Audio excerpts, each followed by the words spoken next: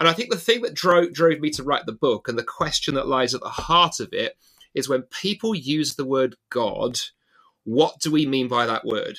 So often when we talk to our friends in other faiths, Aaron, I think the problem we do is we use words and we assume that everybody in the room means the same thing. So Christians use the word God. Our Muslim friends use the word God. Our atheist friends use the word God. They say they don't believe in God. And we assume that word has the same reference, the same meaning in each case. And I think that's where so many mistakes begin.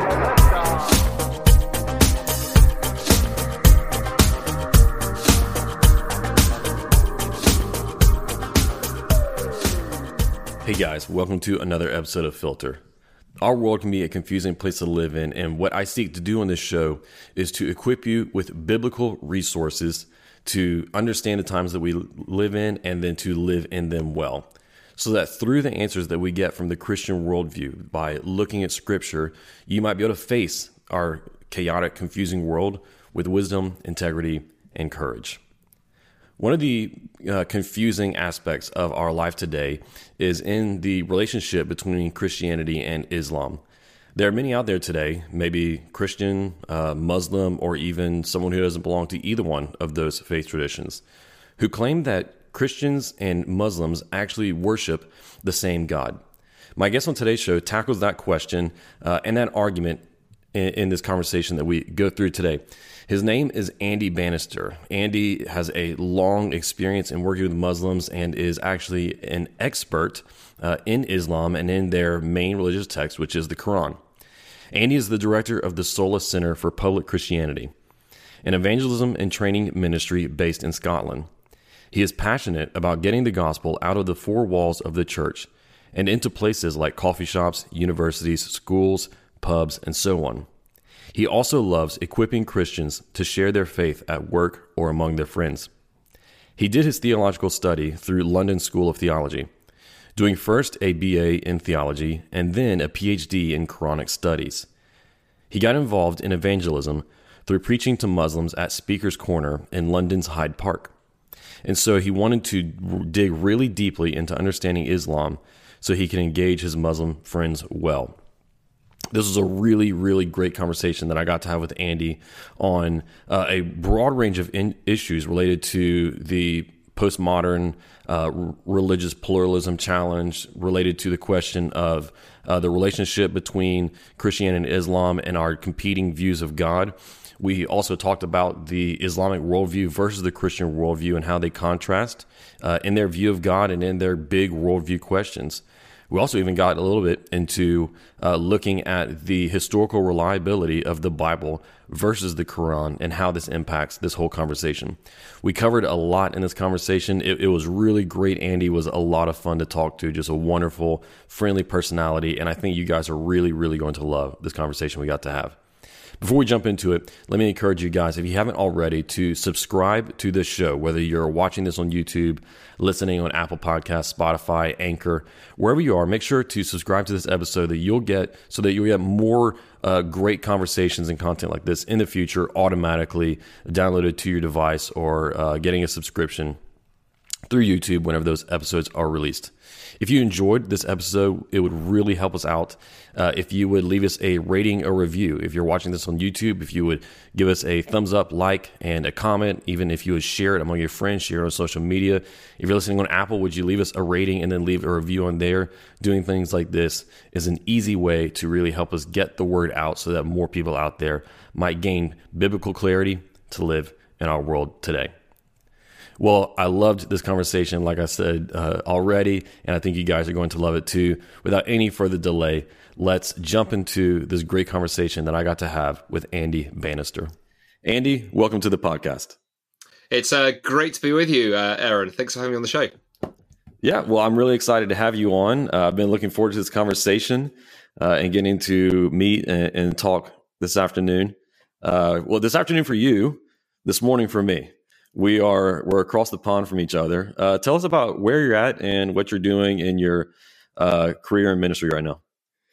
Yeah, so I'm based in Scotland, up in the north of the UK, and I live in a town called Dundee, and Dundee is about an hour north of Edinburgh. Edinburgh is the capital of Scotland, and we are actually, I think, Scotland's 6th or 7th largest city, but by US standards, that's still kind of pretty tiny. But they're on the east coast of Scotland, and from there, I run an organisation called SOLAS, and we're a small team that focuses on two things, really. Firstly, we're an evangelism organisation. We love taking the gospel out of the four walls of the churches and into places where people are. So we work with churches to help put on low-key evangelism events in places like coffee shops, workplaces, restaurants, curry houses, pubs, bars, you name it, university campuses. A lot of that's been online in the last year because of COVID, but thankfully that's now sort of winding down here and life is returning a bit more to normal. And so we do a lot of that. And then also we help, we work in terms of teaching and training Christians how to share their faith with their friends at work, home, school, in a kind of natural, persuasive, engaging way. So that's really who we are. We do that across Scotland and in fact the whole of the UK. Awesome. So doing apologetics training, evangelism training.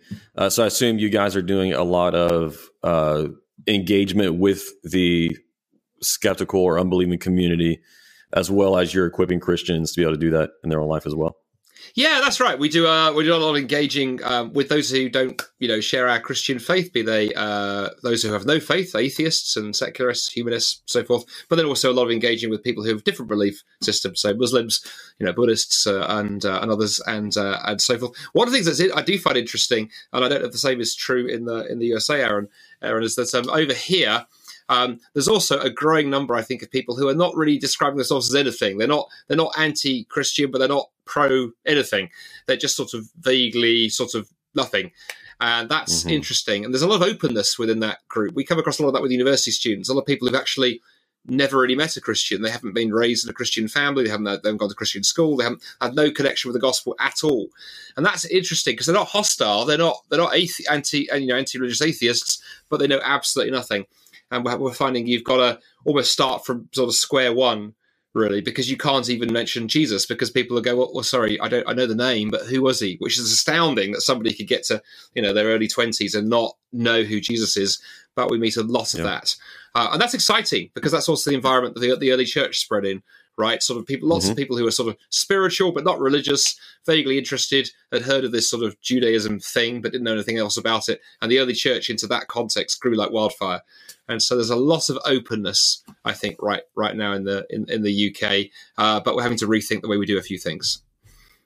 Yeah. I think there's often a lot of lament and despair over the decline of Christendom and what people often call the post-Christian state of the West right now. But I like how you just described what you guys do, and more in terms of not a lament, but an opportunity.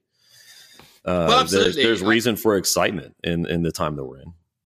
Yeah, oh my word, there is. I think there's a couple of things going on there. I think it's very easy to look back to the sort of golden age of the past through kind of rosy-coloured spectacles. We look back 30, 40 years and think, oh gosh, everything was much more Christian.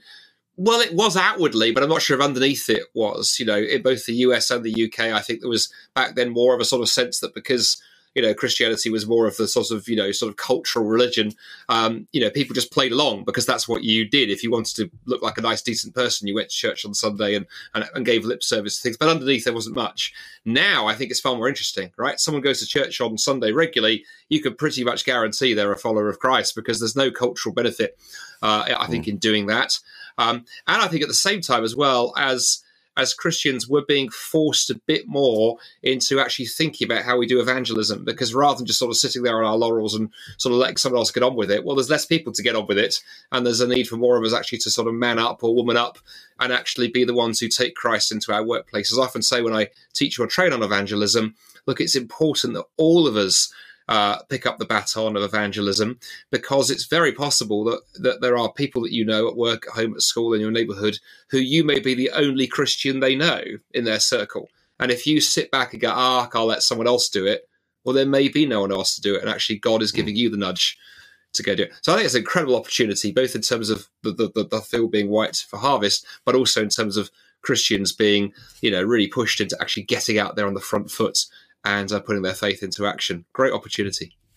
Yeah, and I think to take advantage of the opportunity, we need more discipleship and equipping of Christians today to be able to do like what you're talking about there, to answer the call that they might be the one that God placed in somebody's life, to have those kind of conversations. And so to do that equipping and discipling, we need books like your new one that we are here to talk about today, which is Do Muslims and Christians Worship the Same God? This is your newest book that just came out on it's a book engaging in apologetics with on the surface it looks like it's a book engaging with apologetics in Islam, which is true, but there's also having to deal with some postmodern beliefs as well. Before we get into the book, just tell us about what is your scholarly background and what led you to engaging in Islam. Yeah, so my academic background, Aaron, is actually in Islamic studies. I'm unusual as a Christian that my doctoral degree, my PhD, is not in biblical theology; it's in Quranic theology. What led to that, really, in a nutshell, was back in the late 1990s, over sort of 20 years or so ago now. I hadn't really thought much about evangelism or apologetics, or certainly not about Islam. And then one day, a gentleman came to our church and did a seminar on Islam and reaching Muslims. And I think I had nothing else to do that day, so I kind of went along. And he was an incredibly charismatic communicator and really interesting to listen to. But in particular, he described how every Sunday afternoon, he and a group of other Christians were going up to a place in London called Speaker's Corner.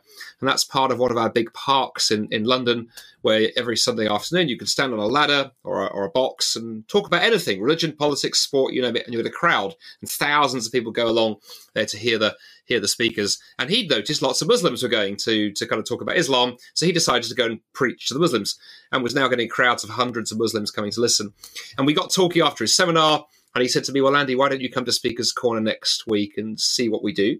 So lo and behold, I turned up at the train station in London the following weekend to be met by my new friend carrying 2 ladders. I remember saying to him, why have you got 2 ladders? He went, well, one is for me to preach on and one's for you to preach on. I said, I thought you've said we come and see what you do, not come and take part in what you do. He went, the best way to get a handle on it is try it. When I said, I've never preached on the street before, he went, it's easy. I said, I've never talked to a Muslim before. They're easy. Both those things, Aaron, were totally wrong. I made a total fool of myself. My new Muslim friends had many questions for Christians. They were well practiced in the fine art of heckling. And I remember getting down from the ladder thinking, well, maybe I need to become a Muslim, because they have all this ammunition, all these critiques of my faith. I have nothing. But thankfully, before doing anything stupid, I remember the next day going to the local Christian bookstore and telling them, the guy behind the counter there, my sad little story. And he said, what you need is apologetics. And it was the first time I'd ever heard that word. And I thought it sounded like a breakfast cereal, actually. But it turned out it wasn't. It was the branch of Christian theology, concerned with giving a reason why we believe what we believe. And so I read some books. And I read and I read and I read. I got answers to every question they asked, went back to Speaker's Corner 2 weeks later. And lo and behold, they had new questions. And so I looked stupid in public all over again. But I kind of caught the bug, as it were. And so for the next 3 to 4 months, I would go to Speaker's Corner on the weekends, look stupid in public, read and study to try and find the answers. And I fell in love, actually, with theology, and I fell in love with actually studying Islam to be able to answer the questions of my Muslim friends. And quite literally, one thing led to another. And eventually, when it came time to perhaps pursue a higher degree, I thought, well, rather than do something obscure like study the use of the semicolon in the first chapter of John's Gospel, I thought I would actually dig into the Quran and how the Quran was put together, and its origins and so forth, and did some critical work on it, which has actually then stood me in good stead for firstly getting into things like universities, because I'm unusual. I'm a Christian with a PhD in Islam. That does open doors. And secondly, it's been so helpful over the years for engaging with Muslims. Yeah. And so it's that expertise and background and training that leads to this new book that you have. Explain to us explain just what is meant by, the argument is pretty much on the title, or yes. What the argument that you're responding to is right there on the title. Do Muslims and Christians worship the same God? What is meant by that argument that you're responding to? Yeah. The funny thing is, Aaron, is that when everywhere this has gone on social media in the last 2 or 3 months since its release, I get lots of kind of people commenting from different sides of the debate. I get one set of Christians. Often Christians will come at me going, "Well, why would you write a book on that?" The answer is obviously no, right? And then on the other side of the debate, I get sort of more sort of liberal Christians or progressive types sort of leaping on, going, "How could you possibly write a book like this? The answer is obviously yes." And to which both communities I like to say, well, if the answer is obviously a one-word answer, and you guys all think it's the opposite one-word answer, there needs to be a book on this. And so the backstory really to it is, over the last few years, I've noticed an increasing number of people answering it with the yes. This term Abrahamic faiths that's thrown around, Christianity, Judaism, Islam, lumped together. A lot of more sort of liberal sort of folks sort of assume, well, obviously it's the same God, right? I mean, Jews and Muslims and Christians are all part of one, happy monotheistic family. And then you get some quite big names have come out on that side of the debate. Someone like Miroslav Volf, very well-known Christian theologian, wrote a book a few years ago advancing that very argument.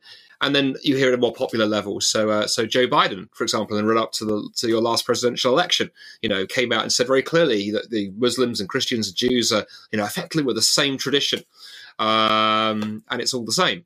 And then on the other side, came across, evangelical Christians who sort of knew that the answer is no. They could give, as it were, the right answer. But when you gently said, well, why is the answer no? They wouldn't have a thing to say. And so I thought, okay, there's a need to write a book. There's a need to write a book to show why I think the answer is largely no. I'm a little bit cheeky. I think the answer is 85% no and a 15% yes, depending on the Muslim. But largely it's no. But I also wanted to write a book that would both help Christians think through why that's the answer and perhaps how to explain that to a Muslim friend or a secular friend. But I also wanted to write a book you could actually give to a non-Christian friend, that a Muslim or someone who's a secular person who thinks that all religions are essentially the same, that you could actually give to them and they would enjoy reading and be accessible. And I think right now we do live in an age that doesn't like conflict. We do live in this age that's like, well, we want to squash everyone together. We can't have people arguing, certainly not over religion. So let's just harmonize everything. And I think Christians are finding it increasingly hard, I think, to operate in that climate. So hopefully the book is helpful, particularly for Christians in their everyday evangelism, for being able to say why they're not the same, and to do that in a way that's loving and engaging and thought through and that points to the gospel. Yeah, and like you were saying, I've heard that argument put forward before as well, that Christians and Muslims worship the same God, most often by people who are just who might have some kind of cultural identification with Christianity but don't really know anything about it, like you referred to Biden, or more liberal-leaning Christians who want to be open-minded and so on. But I was just wondering, it's a claim that I've never, or I don't know if it's one that Muslims argue. Is this the widespread belief among Muslims that us as Christians and they worship the same God? Well, it's funny, isn't it? Because if you put this question to a Muslim, you would get a different answer depending on the Muslim that you're talking to. Instinctively, a lot of Muslims are going to say, yes, it's the same God, because that's what the Quran claims. The Quran claims that the God of Islam, the God who revealed the Quran through the angel Gabriel to Muhammad, is the same God who is the God of Jesus, Moses, Abraham, all of the Old Testament. Muslims have been taught to believe that Islam is really a continuity of Judaism, Christianity, and then Islam is the final revelation. So on the one hand, they believe that. On the other hand, the Quran is incredibly negative about the Christian understanding of God. It attacks the doctrine of the Trinity time and time again. And I've had many Muslims over the years say to me things like, well, you Christians believe in three gods. And of course, the moment a Muslim says that to a Christian, then of course they are by definition therefore saying, well, you don't believe in the same God. Because if Muslims believe in one God and we believe in three gods, then something very different is going on. So I think many Muslims would give lip service to the fact the answer is yes, but actually in the way that they behave and the language they use, the implication is no. So on the Muslim side, it's actually much more complicated. I know I have many Muslim friends over the years who I think have seen their job to be to pull me back to true monotheism. That Andy is an errant monotheist. He's gone off down some strange, almost polytheistic leaning. And if you could just come back to the one true path, then you'll be okay. And again, I sort of smile slightly at that because I think that's got so many things wrong on so many levels. But again, yeah, there's complexity. There's complexity there. Yeah, I'm trying to work out in my mind some of the nuances and the differences between, because I'm hearing almost a couple of different forms of this argument. Because on the one hand, the form that I'm much more familiar with, that I've responded to in articles and podcasts, would be the more postmodern religious pluralism hypothesis.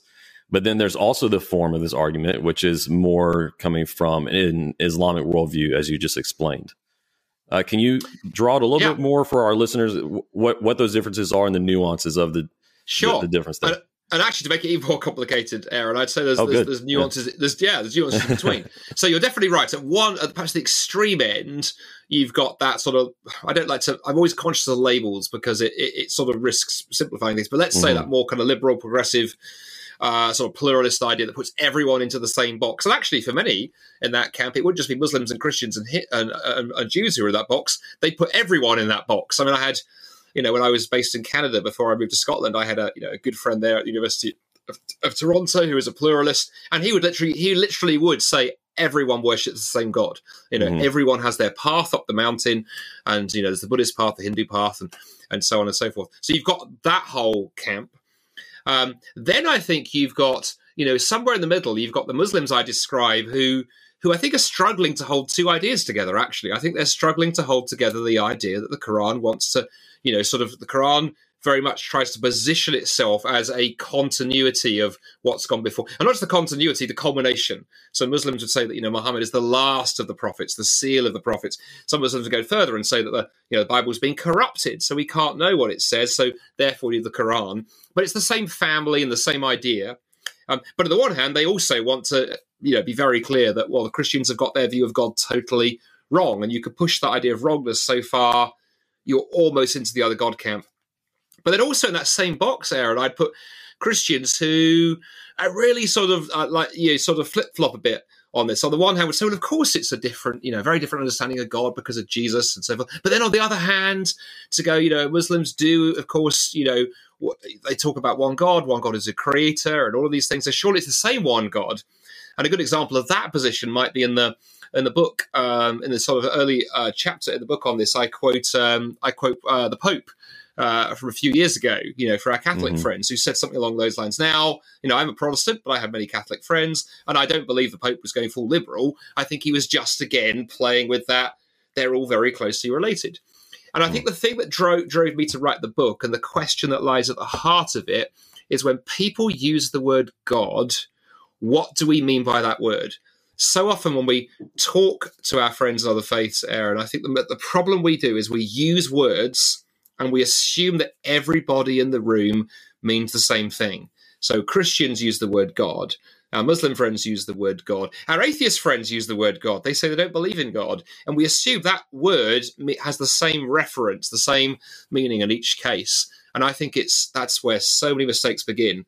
And I found over the years it incredibly helpful with Muslims to say, okay, you guys believe in God, right? Yes, we do. Okay, tell me about the gods you believe in. What's Allah like?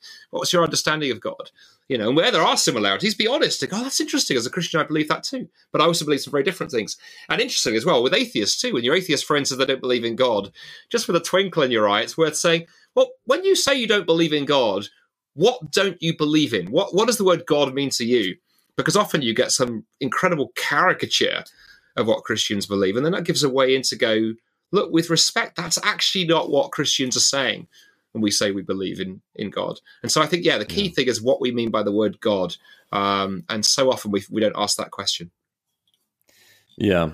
And so it's that issue, that specific issue that you are addressing in this book, not so much the postmodern religious pluralism, but the key distinctions in between, the key distinctions on who God is between Christianity and Islam. And so what would be some of the broad contrasts before we get into the differences of how God or Allah is seen between the two religions? What are some of the broad contrasts in the Christian worldview versus the Islamic worldview? Well, it's interesting you say, to pick up both those things very briefly, Aaron, is that I think what I realized as I was thinking around the book, that the two things came together nicely. The question of who is God, which I think is the bigger question. I think often we we mess around with questions like, does God exist? Which is not an unimportant question, but it's not a question the Bible or, in fact, the Quran are remotely interested in. That's kind of taken as given, really. Mm-hmm. The question is, who is God? What is he like? So I think there's that. But when you explore that question, it also very nicely actually addresses that sort of pluralist question, because the pluralist understanding that all gods are essentially the same really only works if either, through willful ignorance or actual outright deceit, you sort of push the what is God like question under the table. You go, we don't ask that question. We don't ask that question. Everyone believes in the same God, right? But the moment that you actually take two very fleshed out conceptions of God, the Quranic understanding of God or the biblical understanding of God, and you actually look at them carefully, so it becomes blindingly obvious they are staggeringly different. And in one sense, not merely have you given some interesting insights into perhaps Muslim-Christian dialogue, you've actually answered the pluralist piece, because if those two are, Islam and Christianity are radically different, I mean, goodness knows what it's going to look like when we then get to Hinduism or Buddhism or anything else, because, Islam is perhaps the religion you'd expect to be the nearest to Christianity. It turns out to be miles apart. So that's the first thing. The second thing you mentioned, worldview. I'm very glad you mentioned that, because in the book, what I do in the third chapter is talk about the fact that, when we talk to someone from a different faith, figuring out what the right questions to ask can be difficult, because often Muslims and Christians, we sort of talk past each other because we haven't figured out a framework for actually talking together. And in the book, I offer 4 questions that, you or I might use the term worldview questions, but to somebody else, I would just say they're just questions. They're just discussion questions. And the questions I offer in the book are, is there a God, and what is he like? Which is what we've just been talking about for a few minutes. But you might also add to that, what are human beings? What does it mean to be a human being? The Bible, it turns out the Bible and the Quran have very different understandings of that, which actually flow out of the God question, because the nature, the question of who God is and what is he like actually impacts, well, what is that God going to do when he then creates human beings? And of course, mm-hmm. in the Bible, we have humans created in God's image. The Quran doesn't have that idea. And then the third and fourth questions: what's gone wrong with the world, and what's the solution? But those 4 questions are great for putting to anybody, whether you're talking to a Muslim, Hindu, Buddhist, or an atheist. Is there a God? What is he like? What are we as human beings? What's gone wrong with the world, and what's the solution? And as I say, when you compare Christianity and Islam, the answers to those 4 questions are profoundly different, all flowing from the differences in the first question. Yeah. So, what would be the Islamic answers to those questions? Well, I could very cheekily say, just buy the book, and there's the answer. Yeah. In a nutshell, so I'll do the book in a nutshell. I'll do the book in 90 seconds or 2 minutes, and then my publisher will get very cross because all of the thousands of listeners to your podcast won't need to go and buy it. But to begin at the beginning, I would say there are 5 key attributes of the God of the Bible that are there almost every page. They're over the whole of the Bible, Old Testament and New Testament, and they are that God is relational. He's a God who can be known, and a God who delights to be known and desires to be known, and has created us for a relationship with him. God is relational. He's a God who can be known. He's a God who reveals not just his commands, but also his attributes, his character. He's a God who is holy. He doesn't just command things because he desires to command them. He commands them and instructs them because he is holy and righteous and goodness itself. He's a God who is love. And he's a God who has demonstrated that love through suffering primarily in the person of Jesus and the cross. And those 5 attributes really like the heart of the biblical understanding of who God is. In terms of the Quran denies or rejects all 5 of them. Totally, throws some of them out the window, directly contradicts some of them, rewrites others of them. And so it's almost like the entire understanding of who God is has been totally rewired when it comes to the Quran. And then moving rapidly through the other 3 questions in the Bible, human beings are created in God's image, Genesis chapter 1. So we're not just the dust of the earth. Yes, that's what we're made from, but we are far more than that. God created us not to be servants, but to be sons and daughters, designed for covenant, close relationship with him. You see that throughout the whole of the Bible, from the opening pages in Genesis through to that beautiful picture of the new heavens and the new earth in Revelation 21. And that has some actually really important implications. If you look through history, human rights theory that we hold so much by in the West today, all of that actually is built upon Christian foundations, actually, that human beings have inherent value and dignity, that they're not just atoms and particles. The Quran, on the other hand, throws that idea out. It has no time for that idea. And human beings are just servants, just created to obey. Yes, we have some responsibilities that the rest of creation don't, but we are not created to be sons and daughters. We are certainly not image bearers, anything like that. And then moving on, penultimate question, what's gone wrong with the world? The Bible, the Quran would say, actually, not very much, really. Human beings, just a little bit forgetful. God wants us to behave a certain way. We haven't behaved a certain way, but it's okay. It's only, we can fairly much put it right through our own efforts with a bit of help from God sending us commands our way, but nothing drastic is needed. The Bible, on the other hand, says actually something far more serious has gone on. Our very nature has become corrupted through sin. In fact, an analogy I use in the book, it's a bit like going to your family doctor with some stomach pains and him diagnosing stage 4 stomach cancer, and you being so frightened you go for a second opinion with another doctor and him saying, oh no, it's just acid indigestion. It's quite critical which of those diagnoses is the right one because they're fundamentally different. One will kill you, one's an inconvenience. And that's really the difference between the Bible and the Quran. And then lastly, flowing out of that, the Quran says all that you need to do as human beings to put things right is hear God's commandments. He's given you plenty of them because we're forgetful and we forget them. Obey them, work hard, and you can kind of earn enough merit through good deeds that you can, God may forgive you and allow you into the great party in the sky that is heaven. The Bible, on the other hand, says, no, we need far more than just self-help. We need far more than just some good advice. We actually need a rescue. We need a rescuer. We need a saviour. And at the heart of the biblical understanding is actually we need someone to come and do for us what we could do for ourselves, which was, of course, Jesus. And if we put our trust and our hope in him, the result is not as ending up in a party in the sky, as ending up in the new heavens and the new earth and dwelling in God's presence forever, i.e. being back where it all began in the garden in close relationship with God.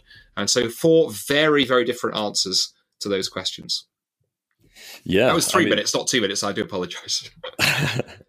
Yeah, though it's hard to imagine them contrasting much more than they already do. There's even just in a like you said, 90-second explanation, you can see that there's a big gap whenever it comes to the most fundamental questions of both of our faiths between Christianity and Islam, and just quite how different they are. It almost shows that if one tries to make the claim that they are just essentially the same or various paths all going to the same destination, that this is somebody who has a very, very superficial understanding of our two faiths.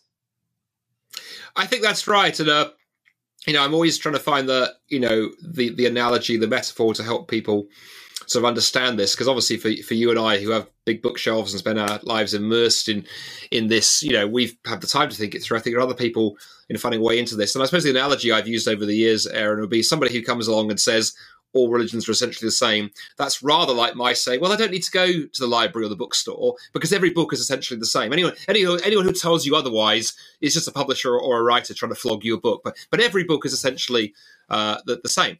And you exactly, if you said that and the person who said that to you was serious, you would smile at a kind of slightly worried, am I in the room with a lunatic person? Or you'd at least take them aside for a quiet chat and go, no. You see, once you read a couple, you'll see that's not the case. And I think it's the same when somebody says all the religions of the world are essentially the same. Really, it reveals that you haven't actually studied any of them properly. And the ironic thing is, often the motivation is you want to be gracious to people, being generous. That's often said because people want to bring harmony. Miroslav Volf would be a case in point. His book Allah, a Christian Response from a few years ago, really was written out of this desire to bring Muslims and Christians together. But what I say in my book is that actually the irony there is actually you end up treating, in this case, Muslims with deep disrespect, because rather than saying, let me take the time to figure out and understand what you actually believe, what the Quran actually says, and not trying to bend it or twist it or ignore parts of it because it doesn't look like me. Why not allow people to be different? Why not allow our Muslim friends to be Muslims? And I say this in the book. I mean, obviously, I want my Muslim friends to find Christ, but I don't want to do that by sort of deceiving or twisting or manipulating things and making them think it's the same, because it isn't. And I think you do damage to both Christianity and to Islam, ironically, if you squeeze everyone together. Much better to be honest about the differences. And if you're truly friends and neighbours, actually, you can cope with differences. I think if the people you spend your time with, you have to tiptoe around and pretend we're all the same for fear that the friendship won't last, then you're not real friends in the first place. Yeah. Yeah. And that makes me think of something that you were saying earlier, too, about how we live in an age that seems to be very conflict averse or wanting to avoid confrontation of any kind, particularly on matters of religion and politics. And I think and you see this all over our culture, is that our culture in the West, in America and UK, is this attempt to press down uniformity among all different people groups, rather than finding, a unity in the things that we can agree on and the common values that we have amongst our diversity. Being able to appreciate and live with our differences while still being, like you were saying, friends, neighbors, colleagues, and so on. Whereas I think within postmodernism and just a lot of strong currents in our culture right now, there's instead just this great pressure to make people uniform and to silence those who would dissent from that.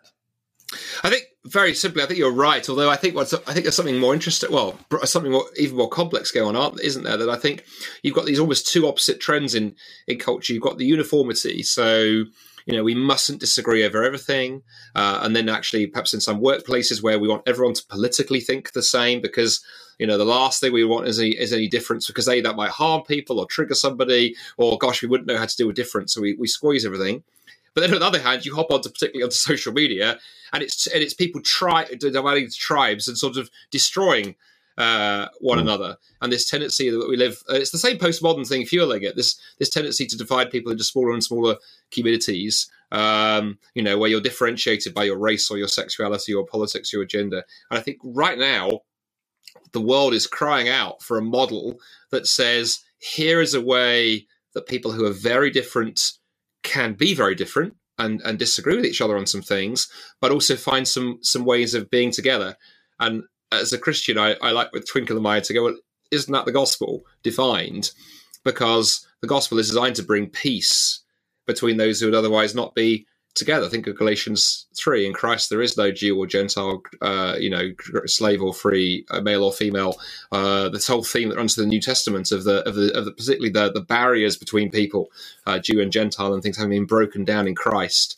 I think it was Tim Keller once observing that he said, a sign that the church you're in is a healthy church is if you look around on a Sunday morning, there should be people in church with you on a Sunday morning who would be your abject enemies were it not for the gospel that's brought you together. The gospel should bring together, left winger and right winger, Republican and Democrat, sort of Humvee driving carbon polluter and environmentalist, people from different sides of different tribes who are Christians should be able to go, in Christ we are closer, even though we may disagree about other things. The church isn't a place where we all pretend to believe the same thing. We're united in Christ, who can hold us despite our other differences.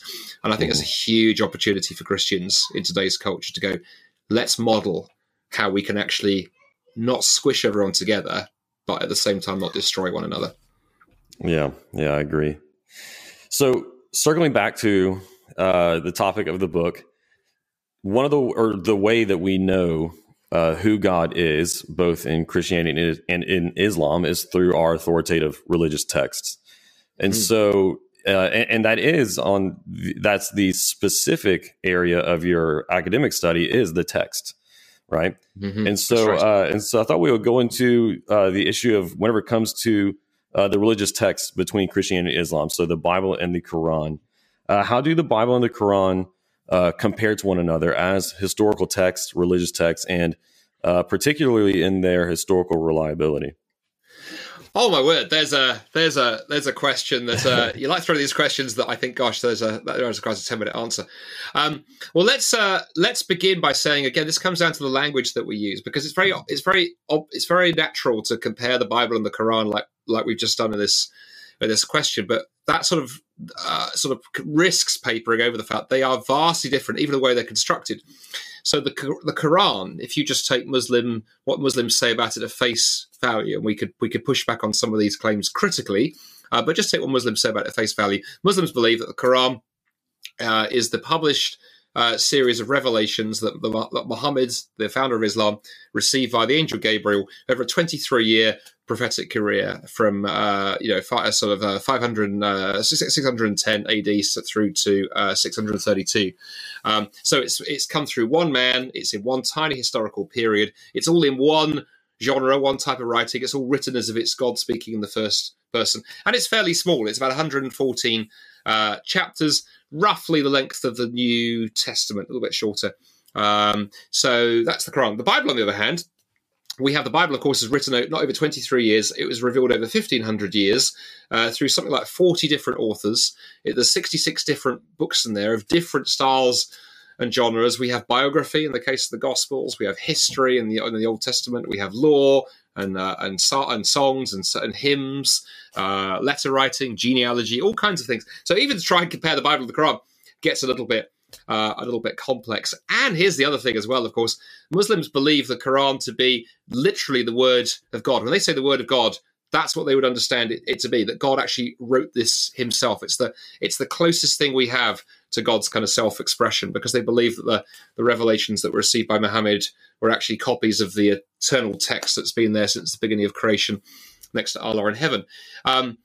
That's closer in some ways to what Christians would claim for Jesus, that it's the ultimate self-expression of God. And in fact, some Muslim writers, as well as Christian ones, have said actually the best comparison is actually not perhaps the Bible and the Quran as the Quran and Jesus. In Islam, the word becomes text. In Christianity, the word becomes flesh.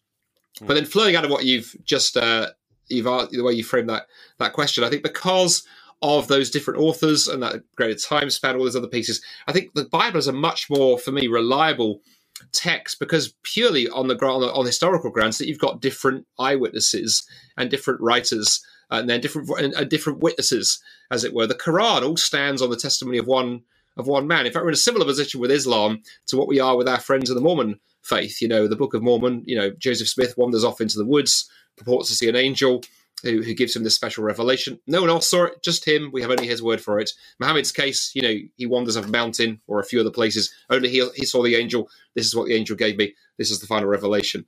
And that makes it slightly tough when you want to ask the question, well, how do we know that it's true?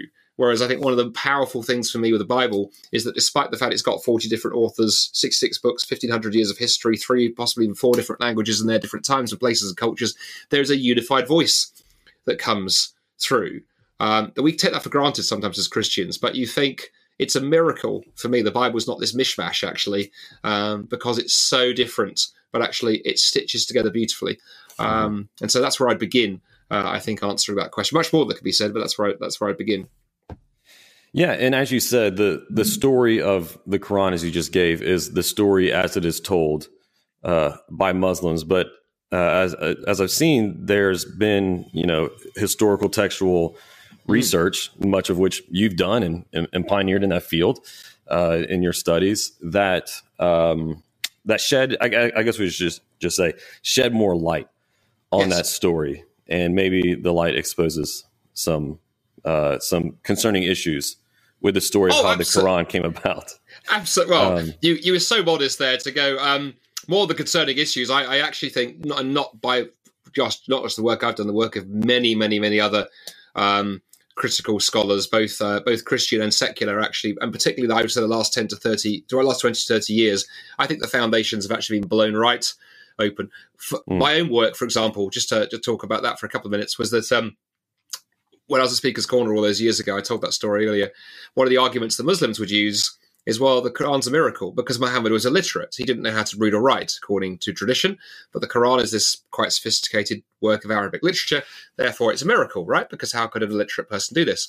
And that sounds very persuasive, actually, if those premises stand up, until you discover that actually that we have lots of cultural products, writings and traditions that have come down to us from oral societies that are very sophisticated. So the famous Greek poet Homer, whose writings, the Iliad and the Odyssey, arguably are perhaps some of the bedrock of the Western literary tradition, he didn't have access to writing because his texts those poems come from long before literacy. And it turns out there are tools and techniques that are available to you as an oral performer that enable you to construct quite long works, be they poems or religious texts without access to writing. I won't go into all the details now, but they are pretty sophisticated. But what's interesting is they leave their hallmark on the text. Scholars can then come along and we can look at a text from antiquity and we go, oh, look at all these features here. These show us that this text was originally delivered live in performance by an oral person standing in front of an audience and composing kind of extemporaneously as they were speaking, preaching, or whatever. And those techniques have been refined over the last decades, and we now know of hundreds of texts from around the world, different cultures that have been put together in that very oral way. And basically, my PhD was coming along and taking those techniques that we'd used on hundreds of other texts, but other scholars have done this, and applying them to the Quran. And lo and behold, the Quran has all the features you would expect of a text that was created live in performance by an oral, illiterate storyteller or singer or poet. And so it doesn't look like it came fully formed from heaven miraculously. It looks like what you'd expect a 7th century oral document to look like. And when you discover that, that sort of, the wheels then come off really, because suddenly it looks like a very human product, not a very divine product. Yeah. So how did it go from being an oral performance to a written document? Yeah, so what happened is my argument and the argument of many others would be that so Muhammad preaches and teaches the material in the Quran orally during his career. And in fact, if you look at the Muslim histories themselves, there are lots of accounts of some situation arising, and Muhammad just happens to be able to pop up and give a revelation that suits the context, and that looks very oral. Somebody who has the ability to do that kind of extemporaneously. Then when Muhammad dies in 632 AD, he dies quite suddenly. Muslims were not expecting his death. He was, according to some accounts, he was poisoned by one of his enemies towards the end of his life and never fully recovered, and then actually died relatively quickly. And so there was no plan either for a succession, which led to all kinds of political issues, but no plan for the Quran. And initially, for the first kind of wee while, Muslims are quite happy to just, the early Muslims are happy because they're just reciting the bits of the Quran they've memorized. But then what happens is people who'd learned some of what Muhammad had preached begin to die off. And so the chap who was ruling Islam after Muhammad's death, the caliph, concerned Muslim leaders come to him and say, we need to do something because folk who memorized what the Prophet had taught are dying. What are we going to do? And so he puts out an order that actually is to be a collection exercise. And a gentleman called Zayd ibn Thabit, who was Muhammad's personal secretary and scribe, he was given the task of going and collecting as much of the Quran as he could find. And he tells us in the Muslim histories, actually, that he collected bits that some people had written down. Some people had written bits down. Some people obviously could read and write, so they'd made scratchings on bones and stones and palm leaves and whatever. A lot of it from people's memories. And then he collected together all the bits of the Quran he could find. And then one authoritative edition of the Quran was kind of published. And then, interestingly, a few years go by, and a few years later, now the third caliph is on the throne. By now, there are different competing manuscripts circulating. So others have obviously had the same idea. And Muslims are beginning to fight with one another over what the Quran should say. And one of the Muslim generals who's leading the Muslim armies up on the battlefields in Syria, where the Muslim armies are expanding the empire, sends a very concerned report to the caliph saying, we've got to sort this out, because otherwise Islam is going to fracture into different sort of factions over the Quran. And again, an order is put out that all the different manuscripts and bits of the Quran should be collected. One authoritative version is edited. And then here's the key thing, and this is right in the Muslim histories themselves. It's then reported that once that authoritative version has been published, the Caliph Uthman, he had all the other competing manuscripts consigned to the flames. So every other version of the Quran was destroyed in the fire.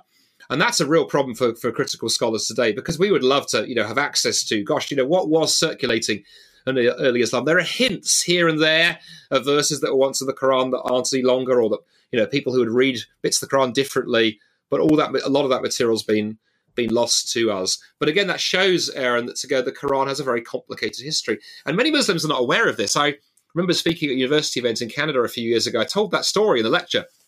And after the event, these two impeccably dressed Muslims came up to talk to me, these two ladies. They were medical students, it turned out. And they basically, very politely, but they didn't use this exact word, but they basically accused me of making this up, because they said they'd never heard this story before. They weren't sure about its authenticity. And And I said, so, no one's ever told you that the early manuscripts of the Quran were burned. They said, well, no, we never heard this. I said, well, it's there in the Hadith, your traditions. And they said they never read this. So I remember saying to them, I said, okay, let's look it up right now. But rather than me pull up some random website, tell me, what website would you normally go to read the Hadith, the Muslim traditions? And they said, well, we would use the Muslim Society of North America website. I went, brilliant, because that's where I go to. So get your phone. I had them do it. Go to that website. I said, right, put in this Hadith reference. And they pulled it up. And I've never before literally seen someone go white. I've heard that expression. They went white. This person, the colour drained from her cheeks. Mm-hmm. And she said, I've never seen this before. I said, interesting. And I said, the way you've responded tells me you see, you're obviously a brilliant mind. That's why you're at this university. You see the issue here. She said, "What? My moms have never told me about this." So, well, maybe you need to ask yourself why, because the implications, if this is the word of God, as Muslims believe, being just burnt in order to produce a standard edition, are pretty drastic. And I always say to people, look, Christians have our manuscript traditions. Our manuscripts have some differences that are what are called textual variants in them, because when scribes copied the Bible, they made mistakes and so forth. But never in Christian history did the leaders of the church go, let's burn all the difficult manuscripts to get a simple text with no questions. Christians have always studied the differences, discussed them, talked about them. And that's why as Christians today, we can be confident in our scripture because, in a sense, we can see the work that's been done. And if you want to see, those early manuscripts, you can go look at them. In fact, the greatest repository of biblical manuscripts is there in your country. It's a Dallas Theological Seminary, the Center for the Study of New Testament Manuscripts. Dan Wallace and others have put together a brilliant resource with Christians at the forefront, not of hiding the differences, but digitizing them, talking about them, making them accessible. Whereas in Islam, it's been a case of hide them away, don't talk about them, don't go there, don't tell people, because I think the leaders fear what would happen if many Muslims were aware of the history of their text.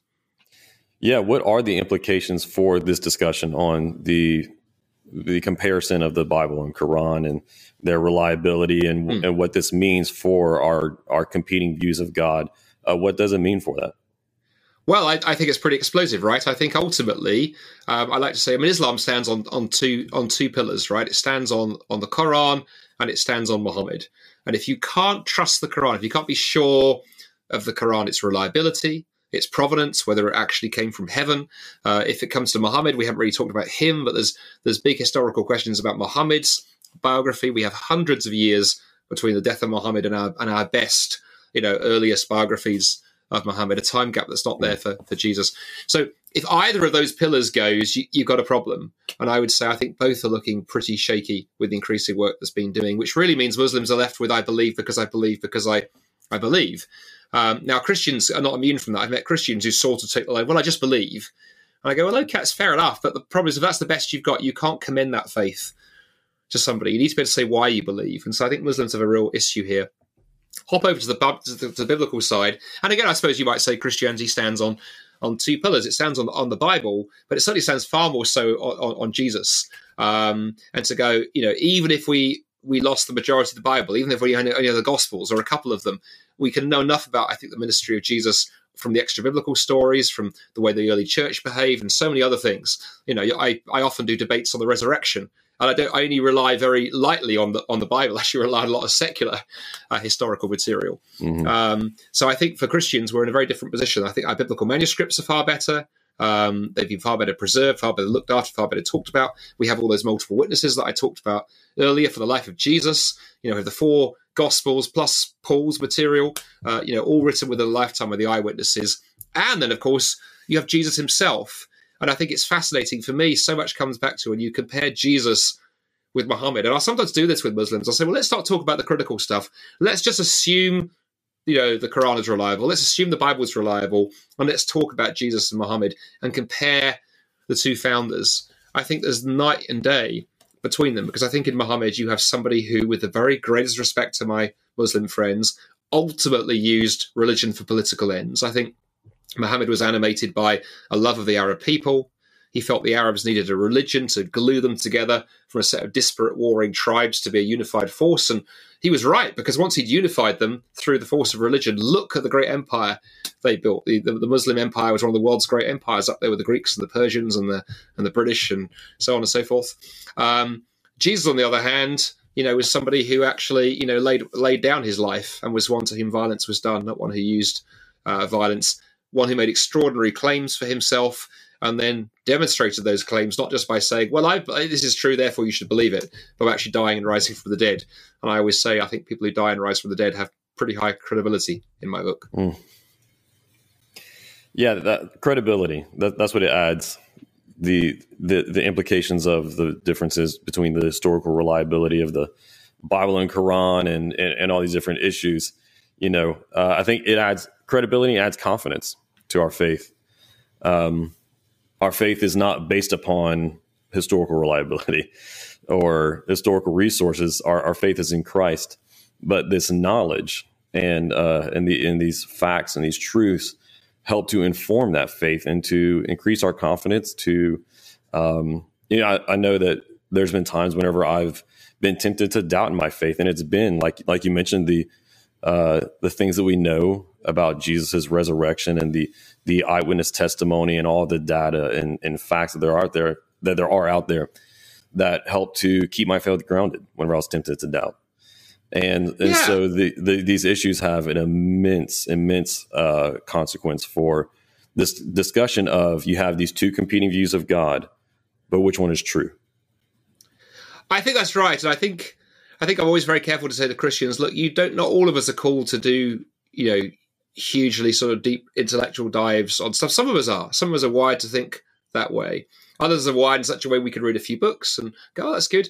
Others are wired, but we're just not plugged into that kind of world. But it's good to know that world exists, and to know that you can sort of, as it were, lift the lid and see that it's not just, hey, I believe because I believe because I believe.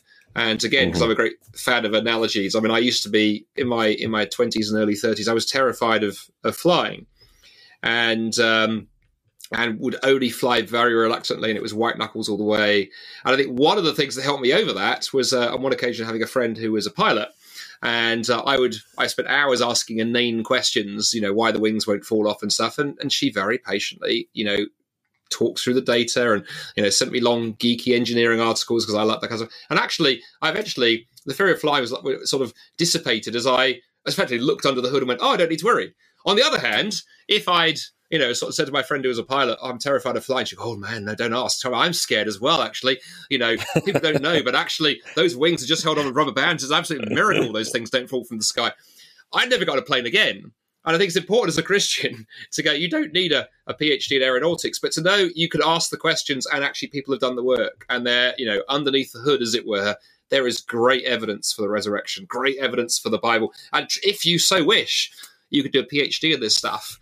And it's hugely important. Versus, I think, in Islam, where it's far more of the rubber band analogy of going, well, we don't ask that question. We don't ask that question. We don't ask that question. In fact, one of my dear friends departed a few years now, but a dear friend of mine was a chap called Nabil Qureshi. And Nabil wrote a wonderful book called Seeking Allah, Finding Jesus. He was a Pakistani Muslim. He and his family immigrated to the United States, and he became a Christian while there, about a sort of 4 or 5 year period. But part of his testimony was, as he began asking questions, he found that he asked questions of his Muslim leaders and he didn't get answers. He got superficial answers or no answers. He pushed on the Christians he knew, and no one said to him, oh, you can't ask about the reresurrection, or you can't ask about the Bible. His Christian friends, well, let me give you the answer to that. And and over time, as he read and studied, coming rapidly came eventually to the conclusion that there was tremendously good evidence for who Jesus was and really bad evidence for Islam. And I always say to Christian, pastors and leaders and so forth, that's why it's crucial in the church we allow questions, to be asked, especially for young people and students. Never run away from questions. Never tell a Christian that's a bad question, you shouldn't ask that. Important that people know that in the Christian faith you can ask questions. Ultimately, faith does mean trust. There comes a point where you've got to exercise trust. But faith in the Bible is never blind faith. God never says, just take a leap into the dark. Rather, the Bible says, here's the evidence. Here's the evidence of the life of Jesus, the resurrection, and so many other things. Now, on the basis of that, will you put your trust? Yeah, excellent. And so, I hope that our listeners leave with that, to ask the questions, whether they're listening to this as a Christian, as a Muslim, as a seeker, whoever it is, to ask the questions and keep asking until you find the answers, right? And so, in addition to buying your book, which I hope everybody does, is there anything else that you want to leave our listeners with for something as a takeaway for something that they should do and act in their lives based off of listening to this conversation and reading your book? Oh yeah, it's a couple of things I'd say, Aaron. The first thing is, I think for listeners who are Christians, just really pray for the Lord to give opportunities for you to talk about your faith. I think often we worry that there aren't opportunities or who should we be talking to or whatever. But I think begin with prayer. The best evangelism starts that way. So why not pray? Pray that the Lord would reveal, people who you could talk to, maybe people who are right under your nose but you haven't thought about, or he'll bring people across your path, because that puts the onus on him rather than you sort of panic that you're not doing the evangelism you should. Just put the onus onto the Lord. So begin by praying. Maybe at the start of each day, pray that God would bring someone across your path that day you could share your faith with. Is the first thing. And then the other thing I would direct people to, obviously we've covered a huge amount of ground in this interview. You asked some great questions, and thank you for plugging the book. But the other thing I'd recommend to people, to the ministry that I work for, Solas, do check out our website. It's solas-cpc.org, or just search for me on social media or online, because there are hundreds and hundreds and hundreds of free resources there, Aaron, people can dig into. We've got videos you can use in your evangelism, great training materials, huge amount of stuff, and it's all free. Anything you find on our website, please do download, share, repost, whatever you like. We don't put any restraints on it. And you'd also get a free chapter of the book. So if you want to check out the book before you buy, you can get a free chapter in print or audio. If you're more of an audiobook person, the first chapter there is there for you. But there's so many great resources for you, whether it's sharing your faith with a Muslim friend or an atheist friend, or just being more confident in evangelism at work, at school, or home. So yeah, I'd recommend the Solas website and recommend praying. Excellent. Well, I'll be sure to link those resources in the show notes. So anybody listening to this, make sure you check out the show notes, where I'll have links to Andy's book as well as the Solas Center and your website as well, so they can get access to all those resources. Thank you. So, well, hey, look, I really enjoyed this conversation. I really appreciate your time joining us for this episode today. I think it's going to really bless and be helpful for a lot of people out there. So I just want to say thank you again for joining us on Filter. It's been great. Thank you for the invitation.